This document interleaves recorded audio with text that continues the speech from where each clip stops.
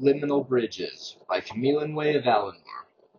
Transliminal passage of quickened objects or entities without the persistent agency of hyperagonal media is not possible, and even if possible would result in instantaneous retromission of the transported reference.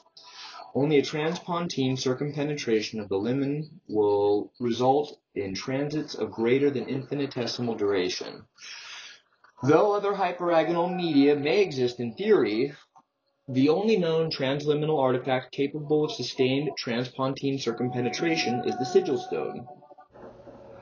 The sigil stone, or a sigil stone, is a specimen of pre-mythic quasi-crystalline morpholith that has been transformed into an extra-dimensional artifact through the arcane inscription of a Daedric sigil. Though some common morpholiths, like soul gems, may be found in nature, the exotic morpholiths used to make sigil stones occur only in pocket voids of oblivion and cannot be prospected or harvested without Daedric assistance.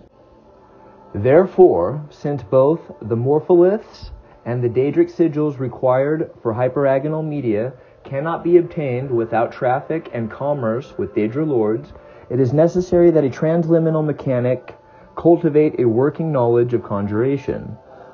Though purpose-built enchantments may be suited if the mechanic has sufficient invocatory skill,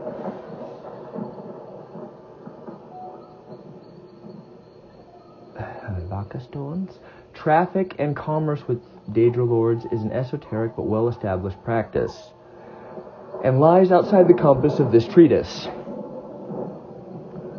Presuming a sigil stone has been acquired, the transliminal mechanic must first prepare the morpholith to receive the Daedric sigil. Let the mechanic prepare a chamber, sealed against all daylight and disturbances of the outer air, roofed and walled with white stone, floored with black tiles. All surfaces of this chamber must be ritually purified with a solution of void salts in either solvent.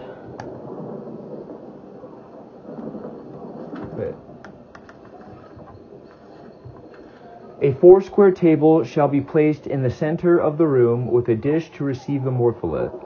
4 censers shall be prepared with incense compounded from Gorvix and Harada. On the equinox, the mechanic shall then place the morpholith in the dish and intone the rites of the Book of Law, beginning at the dawn and continuing without cease until the sunset of the same day. The mechanic may then present the purified morpholith to the Daedra Lord for his inscription. Once inscribed with the Daedra Lord's sigil, the morpholith becomes a true sigil stone, a powerful artifact that collects and stores arcane power. Similar in many respects to a charged soul gem, but of much greater magnitude, and it is the sigil stone that is required to provide the tremendous arcane power necessary to sustain enchantment that supports the transpontine circumpenetration of the limen. To open a gate to oblivion, the mechanic must communicate directly by spell or enchantment with the Daedra Lord who inscribed the sigil stone in question.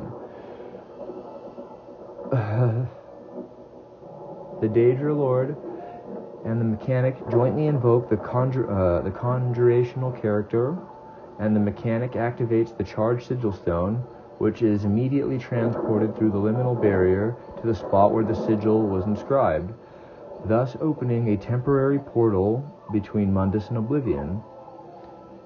This portal may only remain open for a brief period of time, depending on the strength of the liminal barrier at the chosen spots, several minutes being the longest ever reported. The usefulness of such a gate is quite limited. Interested students are invited to consult the works of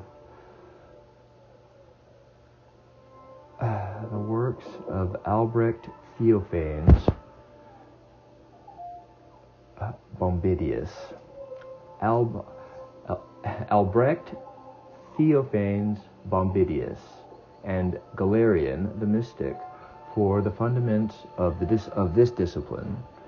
Recommended examples of the conjurational character may be found in Therian's book of Most Arcane Covenants, or Ralibala's 11 Ritual Forms.